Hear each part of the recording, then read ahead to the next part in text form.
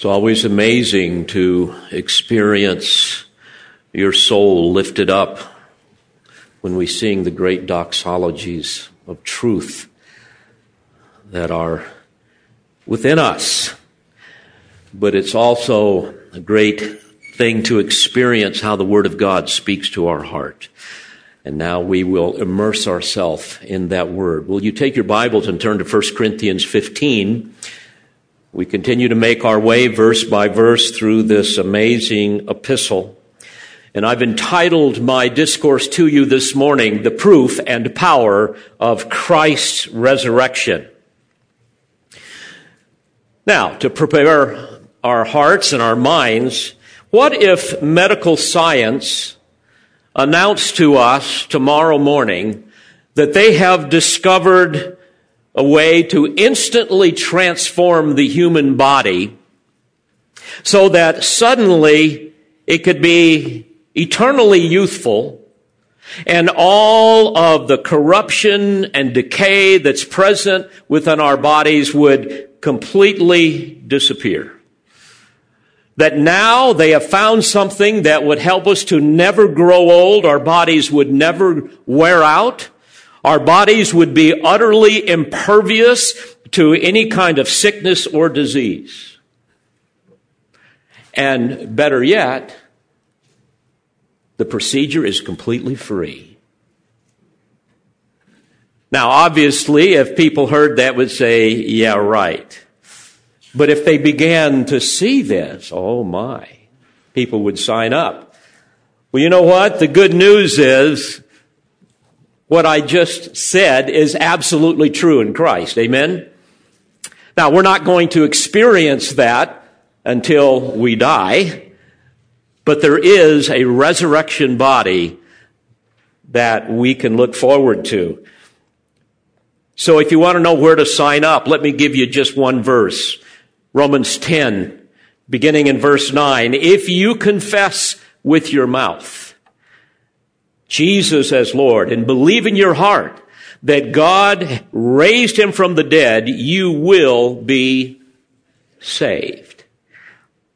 For with the heart a person believes, resulting in righteousness, and with the mouth he confesses, resulting in salvation. And then I love the next phrase. It says, for the scripture says, whoever believes in him will not be disappointed. And I can testify to that, as I'm sure you can as well. And folks, it is this reality that Paul describes in 1 Corinthians 15 regarding not only the resurrection of Christ, but the resurrection that we will all experience, those of us who know and love Christ. And this was such a profound doxology of praise that Peter speaks of it in 1 Peter 1 and verse 4. He said, blessed be the God and Father of our Lord Jesus Christ. You can tell he's just overflowing with praise. Who according to his great mercy has caused us to be born again to a living hope through the resurrection of Jesus Christ from the dead, to obtain an inheritance which is imperishable and undefiled and will not fade away, reserved in heaven for you, who are protected by the power of God through faith for a salvation ready to be revealed in the last time. And you know what it says next? In this you what? In this you greatly rejoice. Folks, this is what this chapter is all about. And this morning we're going to look at the first 11 verses of 1 Corinthians 15. Let me read them to you. Now, I make known to you, brethren, the gospel which I preached to you, which also you received, and which also you stand, by which also you are saved, if you hold fast the word which I preached to you, unless you believed in vain. For I delivered to you as of first importance what I also received, that Christ died for our sins according to the Scriptures, and that he was buried, and that he was raised on the third day according to the Scriptures, and that he appeared to Cephas, then to the 12. After that he appeared to more than 500 brethren at one time, most of whom remain until now, but some have fallen asleep. Then he appeared to James, then to all the apostles. And last of all, as to one untimely born, he appeared to me also. For I am the least of the apostles, and not fit to be called an apostle, because I persecuted the church of God. But by the grace of God, I am what I am, and his grace toward me did not prove vain, but I labored even more than all of them, yet not I, but the grace of God with me. Whether then it was I or they, so we preach, and so you believed. Now let me remind you of the context in which this was written. If you've been with us over the last, actually it's been over a year, I think, you will already know much of it, but remember now, the Corinthians in this church that were hearing this letter were heavily influenced by a pagan culture with all of their mystery religions. And like the pagan culture in our country, they were a very spiritual people. This is a very spiritual nation that we live in, right? And after all, only a fool could deny a creator. All they had to do is look around and see that something had to create all of this. So there has to be a God. And they also had enough sense to realize that there's got to be more to life than the pursuit of materialism and affluence and pleasure. So in their quest for meaning and satisfaction of the deepest longings of their soul, what did they do? Well, they created gods of their own making. But because man is spiritually dead, because he is alienated from God, because he's at enmity with God and wholly unable to find remedy in himself, his contrived religious beliefs only provide an illusion of spirituality. Corinthian spirituality, like contemporary spirituality, was no different.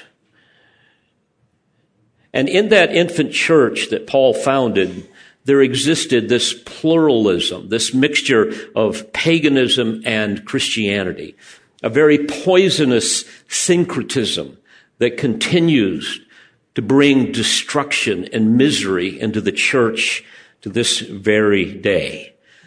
Now, mind you, the dominating religion in our society is secular humanism. And it is seen most vividly in the liberal progressive movement that's in our country. It preaches a doctrine of moral relativism that essentially says there's no absolute truth. Morality is fluid. It's determined by the culture. No one morality is better than any other. And so let's just all decide what morality we want to have. And beloved, this is the poisonous fruit of secular humanism and the doctrine of moral relativism. In his recent remarks to the law school and the De Nicola Center for Ethics and Culture at the University of Notre Dame, Attorney General William P. Barr addressed this devastating religion. Here's some of what he said. By any honest assessment, the consequences of this moral upheaval have been grim. Virtually every measure of social pathology continues to gain ground.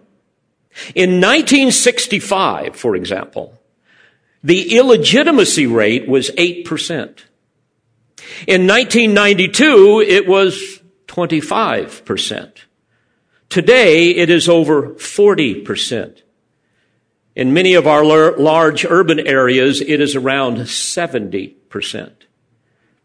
Along with the wreckage of the family, we are seeing record levels of depression and mental illness, dispirited young people, soaring suicide rates, increasing numbers of angry and alienated young males, an increase in senseless violence, and a deadly drug epidemic. As you all know, Barr went on to say, over 70,000 people die a year from drug overdoses.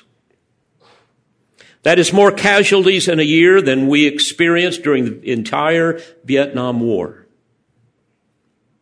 I will not dwell on all the bitter results of new secular age, but suffice it to say that the campaign to destroy the traditional moral order has brought with it immense suffering, wreckage, and misery. And yet the forces of secularism, ignoring these tragic results, press on with even greater militancy.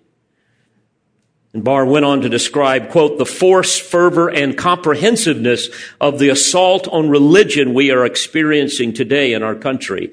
He said, this is not decay. It is organized destruction. Secularists and their allies among the, quote, progressives have marshaled all the force of mass communications, popular culture, the entertainment industry, and academia in an unremitting assault on religion and traditional values. These instruments are used to not only affirmatively promote secular orthodoxy, but also drown out and silence opposing voices, and to attack viciously and hold up to ridicule any dissenters, end quote. Well, obviously, the social and legal pressure of this secular progressive movement is fierce. It's fierce among Christians, Christian organizations, and many Christian institutions and Christian individuals are cowering in fear. And what I want you to realize is the same type of dynamic was going on in first century Corinth. All we have to do today is just listen to some of the rhetoric of the progressive left, and you will immediately detect their animus towards Christianity, especially Bible-believing fundamentalists. Look no further than what was said in the Democratic presidential debate last week that showcases the leaders of this movement. It should be no surprise that during that segment on television, the Freedom from Religion Foundation ran an ad promoting their agenda. Maybe you saw this. At the end of that ad, their spokesman, Ronald Reagan, who is the son of the late great President Ronald Reagan, wrapped up the ad by mocking divine judgment, saying, quote, I'm a lifelong atheist and I'm not afraid to burn in hell. It's frightening. Beloved, my great burden for this church is that we will stand firm in the midst of the enemy's attacks upon us, that we might avoid the temptations of moral and doctrinal and spiritual compromise that inevitably leads to a false gospel and a phony Christianity. And we already see the deadly effects of this and the amorphous entity called evangelicalism that has thrown its doors wide open to everything from the LGBTQ agenda to the new social justice gospel, from ecumenism to egalitarianism. And we must be careful. Now, the pagan Greco-Roman culture in the first century, with all of its demonic mystery religions, had the same kind of an effect on that church and other churches of that day. And this was why Paul was so concerned. As a result of that, let me just rehearse the types of things that he's addressed so far. In that church, there was divisive sectarianism, extreme prejudices. They had a fascination for human wisdom, philosophical reasoning, staggering immaturity, jealousy, strife marked the church. They tolerated the worst forms of incest and other forms of sexual immorality. They were suing each other for silly things. They were divorcing each other for reasons that were unbiblical. They had bizarre understandings of the male-female relationships and marriage. They made a mockery of the Lord's Supper. They were selfish. They were arrogant. They were show-offs who abused their spiritual gifts. Their worship services were really a chaotic expression of self-promotion that had very little to do with honoring God and equipping the saints and edifying one another. And of course, this is the perfect breeding ground for false teachers to arise. And that's exactly what happened.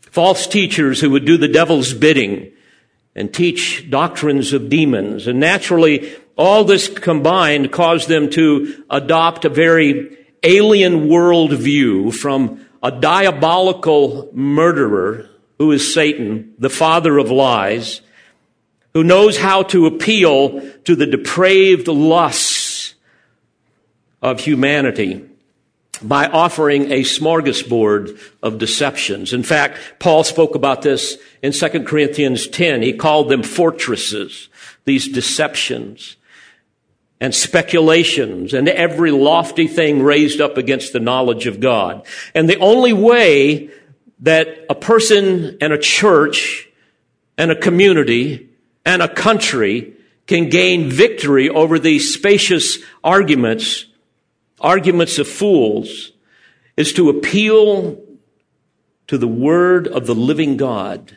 and be obedient to that word.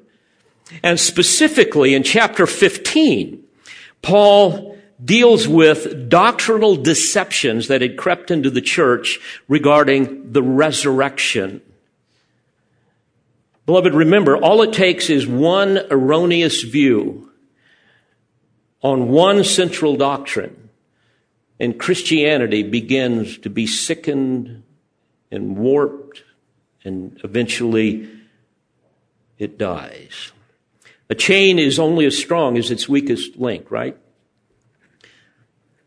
A building is only as strong as its weakest support beam.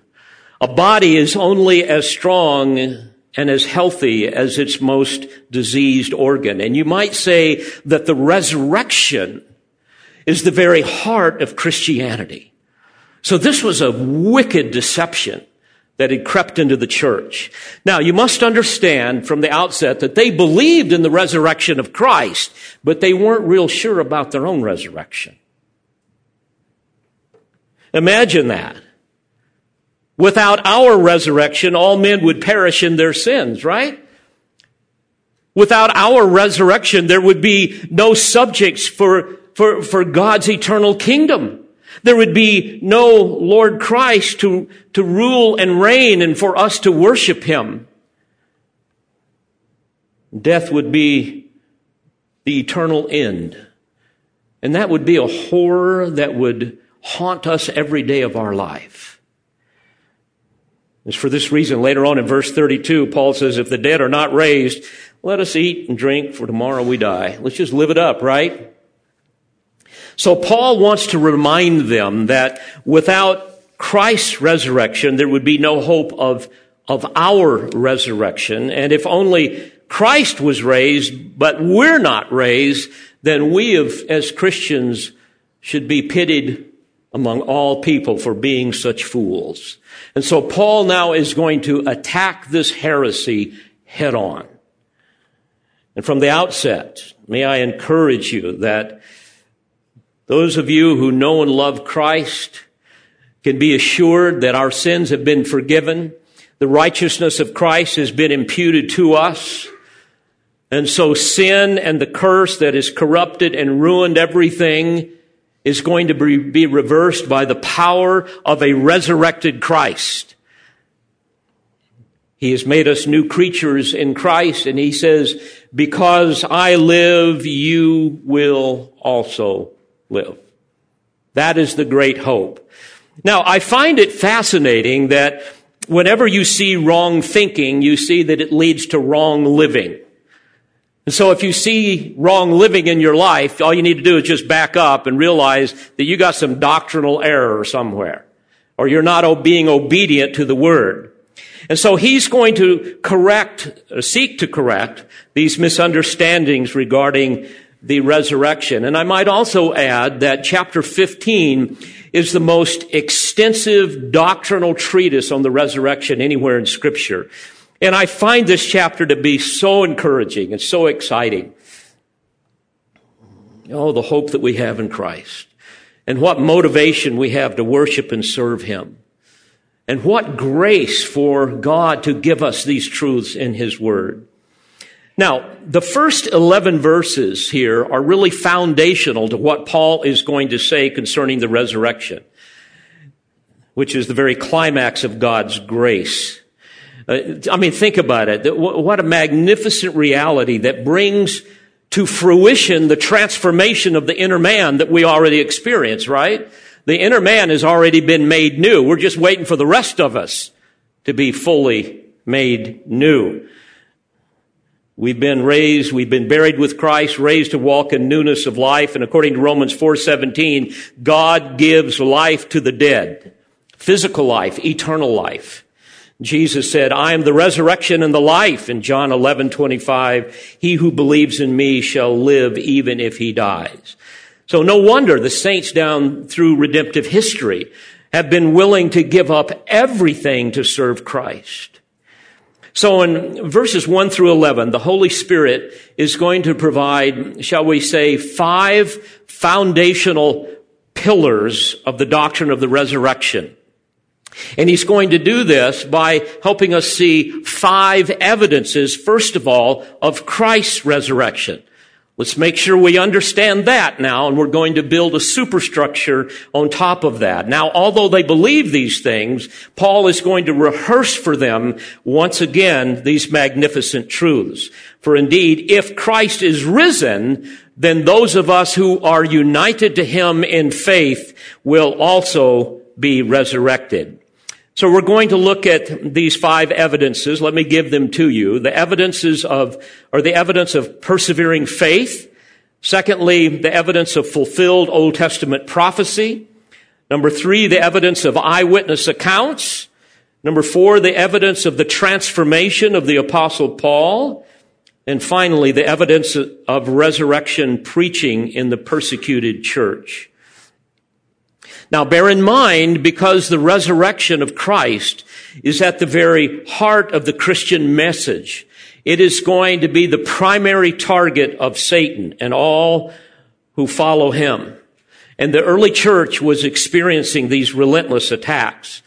Let me remind you of this. You might recall in Acts 23 as well as Acts 26, Paul encountered enormous ridicule from the Jewish people, especially from the Sadducees, concerning the resurrection. I think of Acts 26 when Paul gave his testimony before King Herod Agrippa. He stated, quote, Christ would suffer and that he would be the first to rise from the dead. And you may recall in that text there was a Roman nobleman by the name of Festus who was there. And he was so frustrated hearing Paul talk about this. The text says that he shouted, Paul, you are beside yourself. Much learning is driving you mad. Moreover, at the very heart of Greek philosophy was Plato's concept of dualism that they had to deal with. You remember that. Everything that is spiritual is good. Everything that is physical is bad. Therefore, the Athenians, you will recall, sneered at Paul in Acts 17 when he talked about the resurrection. They believed that the body was in a prison, a physical prison, a tomb, and death would release them from the physical. So the last thing they wanted is to die and get another body. So they're thinking, my goodness, you Christians are nuts thinking of this. We see this thinking expressed by one of Rome's most famous Stoic philosophers. His name was Seneca. Here's what he said, quote, when the day shall come which shall part this mixture of divine and human here, where I found it, I will leave my body and myself I will give back to the gods. Isn't that sad? That was the prevailing thought of the day. So undoubtedly, this deception crept into the church. And then you add to that false teachers that had come up from the church, from within the church. Perhaps they were influenced by Hymenaeus and Philetus, remember, in the church at Ephesus. Paul described in 1 Timothy 2. Remember, they taught that the resurrection had already happened. So there's all kinds of confusion floating around. So Paul begins with, number one, the evidence of persevering faith. Notice in verse 1. Now, I make known to you, brethren, the gospel which I preached to you. Now, let's stop for a second. Where did he get this information? Well, God revealed it to him. For example, Galatians 1, beginning in verse 11, Paul says, "For I would have you know, brethren, that the gospel which was preached by me is not according to man." In other words, I didn't make this up, nor did anybody else. He says, "For I neither received it from man, nor was I taught it, but I received it through a revelation of Jesus Christ." Folks, what Paul preached was the euangelion in the Greek, the good news, which encompasses the entire body of biblical truth, revealed by God himself concerning his plan and his purposes in redemption, how sinful man can be reconciled to a holy God. This is what he received. This is what he preached. He says, which also you received, in which also you stand, by which also you are saved, if you hold fast the word which I preached to you, unless you believed in vain. So you must understand, he begins with a gentle rebuke here. He's saying, folks, this is the gospel that I preached to you, and you received it. Grammatically, in the original language, it's in the aorist tense, so it points back to a decisive act. You received this. I preached it to you, and you received it. He goes on to say, you took your stand upon it. And grammatically, again, this denotes a present stability based upon a past action that is producing a present state. You stand upon these things. By this very gospel, he goes on to say, you are saved. It's in the present continuous. It says that you are being saved, which underscores the progressive aspect of sanctification. So bottom line, he's saying, folks, the miracle of regeneration has taken place in your life. There's been a spiritual resurrection here. The transformation of your lives is evidence of the power of the risen Christ, of Christ's resurrection. And then he adds this qualifying phrase, if you hold fast the word which I preached to you, unless you believed in vain. Now, obviously, there were those in that church, as I'm sure there are in this church, and in every church, that were not holding fast to the word that he preached. They really didn't trust in Christ as Savior. They lacked true saving faith. And so they believed, it says, in vain. That adverb, in vain, means for no reason, to no end. So they possessed a superficial, thoughtless, confused, incoherent grasp of the gospel. They had no coherent understanding of it to apply it to themselves. Nor did they know how to really appropriate gospel truth in every aspect of their life. And by the way, Christianity has been plagued by this kind of self-deception down through the centuries. There are many people who call themselves Christians but refuse to walk in obedience to Christ. Churches are filled with what you might say professing believers who only give lip service to the lordship of Christ. They're Christian in name only. You might say they are not holding, as Paul says, they're not holding fast the word preached. By the way, for the non-believer, that person cannot hold fast because they are not being held fast by the power of the resurrected Christ. That's why Jesus said in Luke 6:46, why do you call me Lord, Lord, and do not the things which I say? Matthew 7, verse 21, not everyone who says to me, Jesus says, Lord, Lord, will enter the kingdom of heaven, but he who does the will of my Father who is in heaven. I deal with this all the time. A few months ago, a lady came to me and she said, she's not part of this church, lives in another state. She said, sir, I'd like to talk with you. She began by saying, my daughter's a Christian, but she's a lesbian married to another woman who is not a believer. And she wanted me to help her understand how she should minister to her daughter. And I had to very kindly say, dear lady, there is no such thing as a Christian homosexual. There's no such thing as a Christian homosexual, a person who is still enslaved in that kind of bondage. The miracle of regeneration changes all of that, makes a person a new creature in Christ. The old things pass away, the new things come. If the regeneration means anything, it means that. And that therefore gives a person the power to begin to live a life that is honoring to the Lord.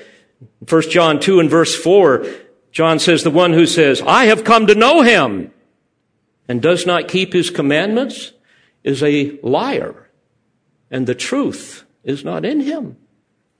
And I had to tell her, among many other passages, 1 Corinthians 6, beginning in verse 9, do not be deceived.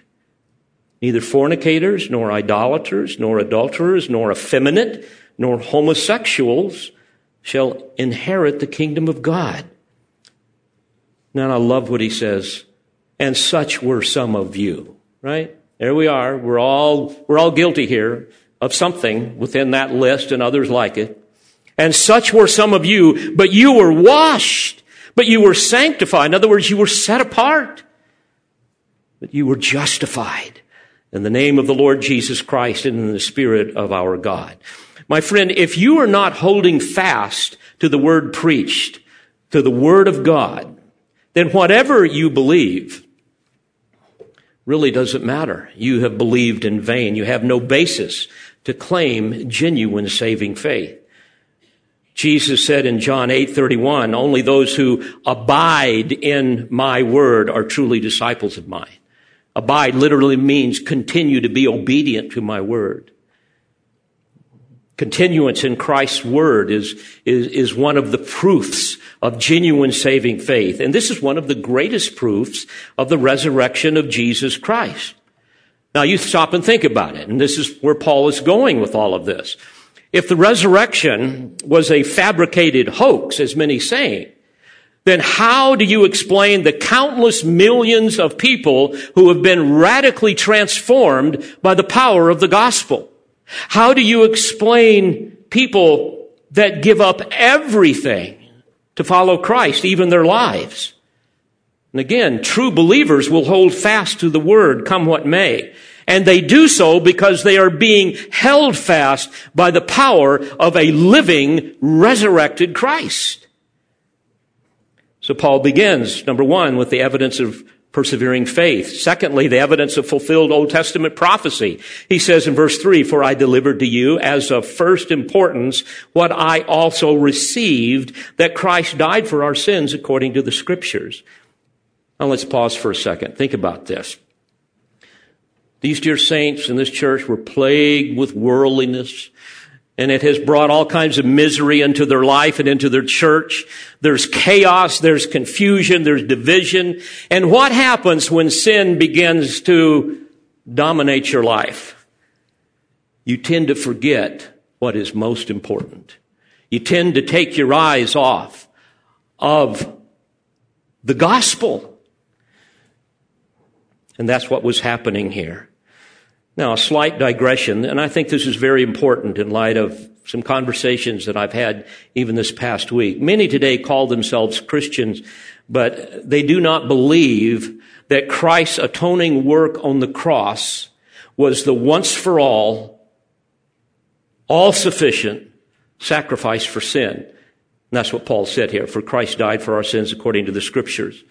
They do not believe, for example, Hebrews 9, beginning in verse 24, that says that Christ did not offer himself often as the high priest enters the holy place year by year with blood that is not his own. Otherwise, he would have needed to suffer often since the foundation of the world. But now once, in the Greek literally once for all, at the consummation of the ages, he has been manifested to put away sin by the sacrifice of himself. Do you realize that many people that call themselves Christians do not believe that? Have you ever been to a Roman Catholic Mass? I have on a number of occasions. You say, oh, come on, Pastor. I mean, all that is just their version of celebrating communion, right? The Lord's Supper. Oh, dear friends, if you believe that, you're either ignorant or you've been deceived. Some of you have come out of this, so you know what I'm talking about. Let me give you some examples from the Council of Trent, their own document, their own teachings. Session 22, canon number 3. If anyone saith that the sacrifice of the Mass is only a sacrifice of praise and of thanksgiving, or that it is a bare commemoration of the sacrifice consummated on the cross, but not a propitiatory sacrifice. Propitiatory means a sacrifice that satisfies or placates the wrath of God, or that it profits him only who receives, and that it ought not to be offered for the living and the dead for sins, pains, satisfactions, and other necessities, let him be anathema. So folks, if you believe what the scriptures teach, then you don't believe what they just said, so we're damned, according to them. The Code of Canon Law, Canon 897, they say the Eucharist sacrifice, the memorial of the death and resurrection of the Lord, in which the sacrifice of the cross is forever perpetuated, is the summit and the source of all worship in Christian life. Canon 1265, answering the question, what is the sacrifice of the Mass? Here's what they say. It is the sacrifice in which Christ is offered under the species of bread and wine in an unbloody manner. The sacrifice of the altar then is no mere empty commemoration of the passion and death of Jesus Christ, but a true and proper act of sacrifice. Christ, the eternal high priest, in an unbloody way offers himself a most acceptable victim to the eternal Father, as he did upon the cross. Folks, it goes on and on from there. I mean, it's just pure heresy. This is not what Paul preached. By the way, when Christ gave up his life, I believe he said, it is finished. He didn't say, it has started. Paul goes on in verse 3, for I delivered to you as of first importance, which I also received, that Christ died for our sins according to the Scriptures. Verse 4, and that he was buried and that he was raised on the third day according to the Scriptures. Now remember, he's reminding them of the evidence of Christ's resurrection, in this case with respect to fulfilled Old Testament prophecy. And there are several salient Old Testament passages where we can read about the Messiah's resurrection, especially in Job and in the Psalter. Job speaks of seeing his Redeemer following his own death, standing on earth after the second advent of the Messiah. Here's what he says in Job 19, beginning in verse 25. As for me, I know that my Redeemer lives. Well, I can hear the Messiah right now, can't you? Oh, I love that. And at the last he will take his stand on the earth, even after my skin is destroyed. Yet from my flesh I shall see God, whom I myself shall behold, and whom my eyes will see, and not another. And likewise in the Psalter, Psalm 16, verse 10, for you will not abandon my soul to Sheol, nor will you allow your Holy One to undergo decay. And both Peter and Paul discuss this text in the New Testament. Peter in Acts 2 and Paul in Acts, I believe, 13. But many of the Old Testament references to the Messiah's resurrection can be summarized in the use of the word glory. I don't have time to get into all of that, but in fact, the New Testament writers refer to his resurrection obliquely or indirectly by using the term glory. For example, Peter explains that the Old Testament prophets were, quote, seeking to know what person or time the Spirit of Christ within them was indicating as he predicted the sufferings of Christ and the, here it is, glories to follow. 1 Peter 1:11.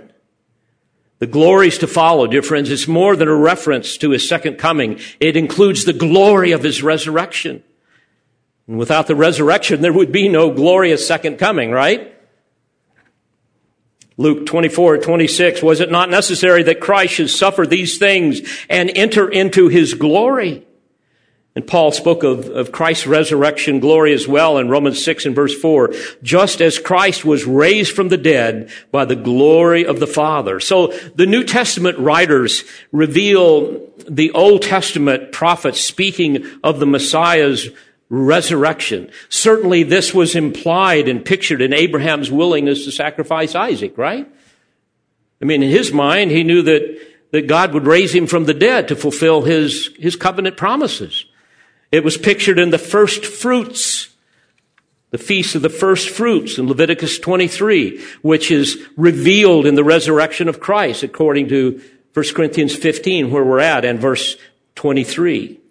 We see it pictured in Isaiah 53. No wonder those ignorant yet inquisitive disciples on the road to Emmaus. Remember that great story? No wonder they heard the Lord Jesus say to them, Luke 24, beginning in verse 25, "O foolish men, and slow of heart to believe in all that the prophets have spoken." In other words, haven't you read your Old Testament? Was it not necessary for the Christ to suffer these things and to enter into his glory? And then beginning with Moses and with all the prophets, he explained to them things concerning himself in all the scriptures. Bottom line, Paul is saying to this group of people that consisted of many Jewish believers, I mean, folks, if you have any grasp of Old Testament scripture, you surely cannot be surprised that the Messiah was ordained to suffer and to die and to be buried and then to be raised again from the dead. And the fact that that actually happened as predicted in the Old Testament is further evidence of the Messiah's resurrection. He moves on to a third evidence, that of eyewitness accounts, verses 5 through 7. And here Paul provides a list of them. And by the way, these would have been people that could have been, shall we say, cross-examined. You could have talked with them. He says in verse 5, and he appeared to Cephas, referring to Peter, then to the 12. And after that, he appeared to more than 500 brethren at one time. Remember that great story? Don't you know that would have been a shocker? Most of whom remain until now, but some have fallen asleep, some have died. Then he appeared to James, then to all the apostles. In fact, as we look at Scripture, we see that between his resurrection and his ascension, Jesus appeared to all the apostles over a period of 40 days, Acts 1:3. 40 days he appears to them. So what Paul is doing here is using eyewitness testimony as a compelling way of proving his point. The esteemed historian Thomas Arnold of Oxford wrote this, quote, "The evidence of our Lord's life and death and resurrection may be and often has been shown to be satisfactory. It is good according to the common rules for distinguishing good evidence from bad. Thousands and tens of thousands of persons have gone through it piece by piece, as carefully as every judge summing up an important case. I have myself done it many times over, not to persuade others, but to satisfy myself. I have been used for many years to study the history of other times and to examine and weigh the evidence of those who have written about them. And I know of no fact in the history of mankind which is better proved by fuller evidence than the great sign that God has given us, that Christ died and rose again from the dead." End quote. Fourthly, Paul uses the evidence of his own life, the transformation of the Apostle Paul. Look at verse 8. "And last of all, he appears to one untimely born." untimely born in the original language. It's a fascinating term. It could be translated prematurely born or abortively born, an aborted child. He considered himself the aborted child in the family of the apostles. Isn't that interesting? Jamieson Fawcett Brown, commentators put it this way, quote, "As a child born before the due time is puny, and though born alive, yet not of the proper size and scarcely worthy of the name of man, so Paul is saying, I am the least of the apostles, scarcely able to be called an apostle." And Paul says, he appeared to me also. And you know that happened, right? On the road to Damascus? I mean, wow, think about that.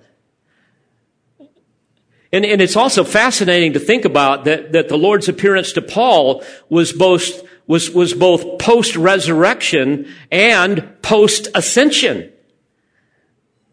I mean, we know that the Lord himself spent 3 years with Paul in Arabia, instructing him personally.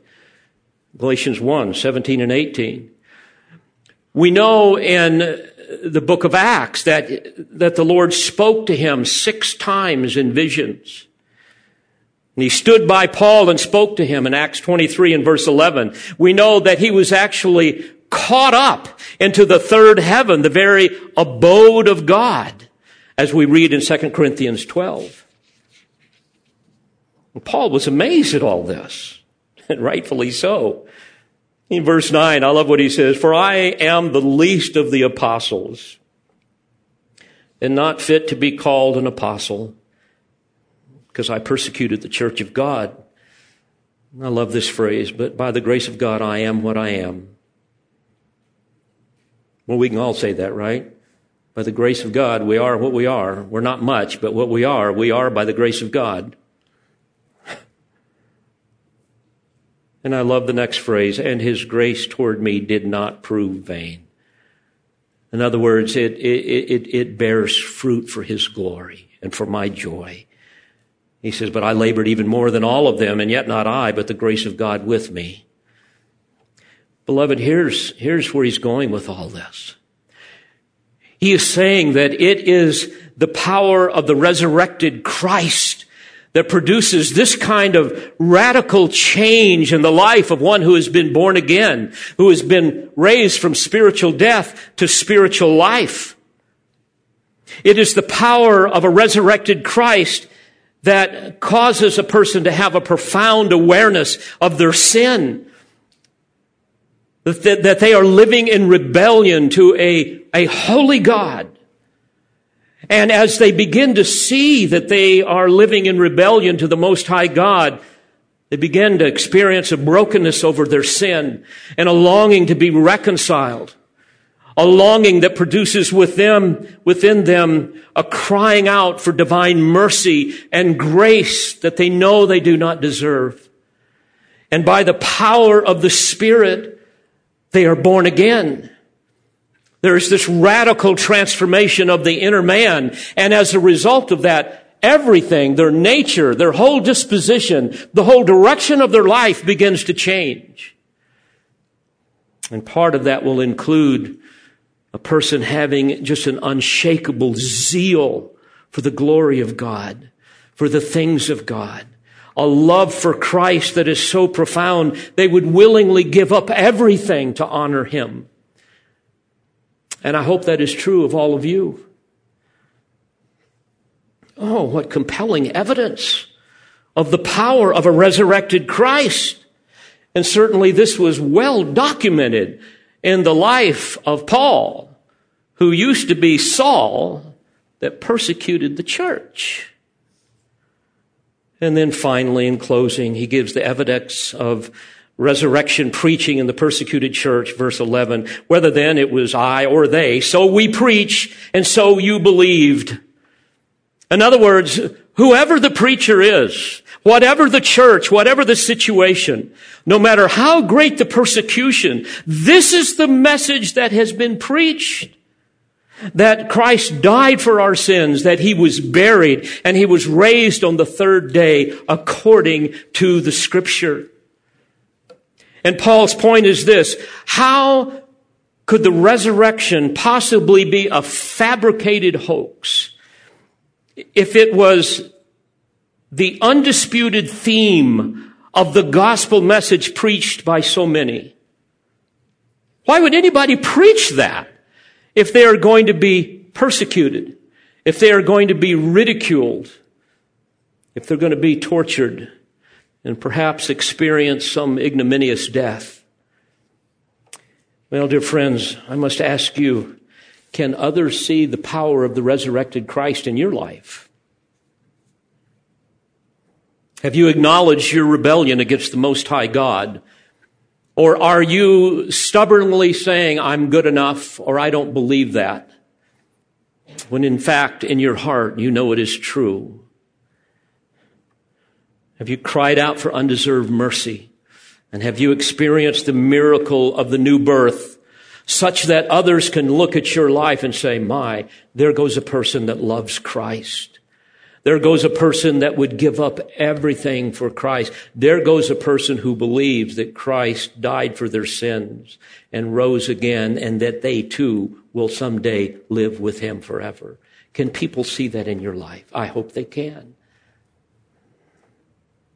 And oh, dear Christian, unlike the Muslims who mourn the death of Muhammad every year, visiting his tomb, we serve a living Savior and Lord, Jesus Christ, who said, because I live, you shall live also.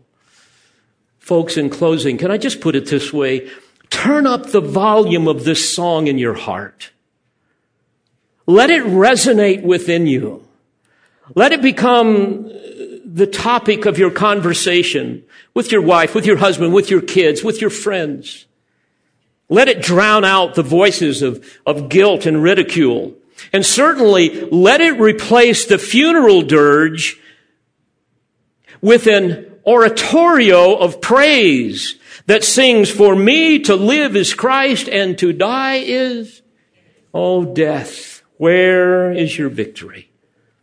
Oh, death, where is your sting? Let's pray together. Father, we celebrate these great truths, and we thank you from the very core of our heart that you not only did this for us, but you have revealed these things to us, and that by your grace, we have them within our souls, animating our hearts to live for your glory. And certainly as we do, we experience your joy, even in the midst of the most horrific situations that we often find ourselves in. Thank you for speaking to us through your word. May these truths bear much fruit to the praise of your glory. For it's in Christ's name that I pray. Amen. We pray you've been edified by this presentation. You've been listening to the teaching ministry of Calvary Bible Church in Jolton, Tennessee. For more information on Calvary Bible Church or for more audio, please visit our website at cbctn.org.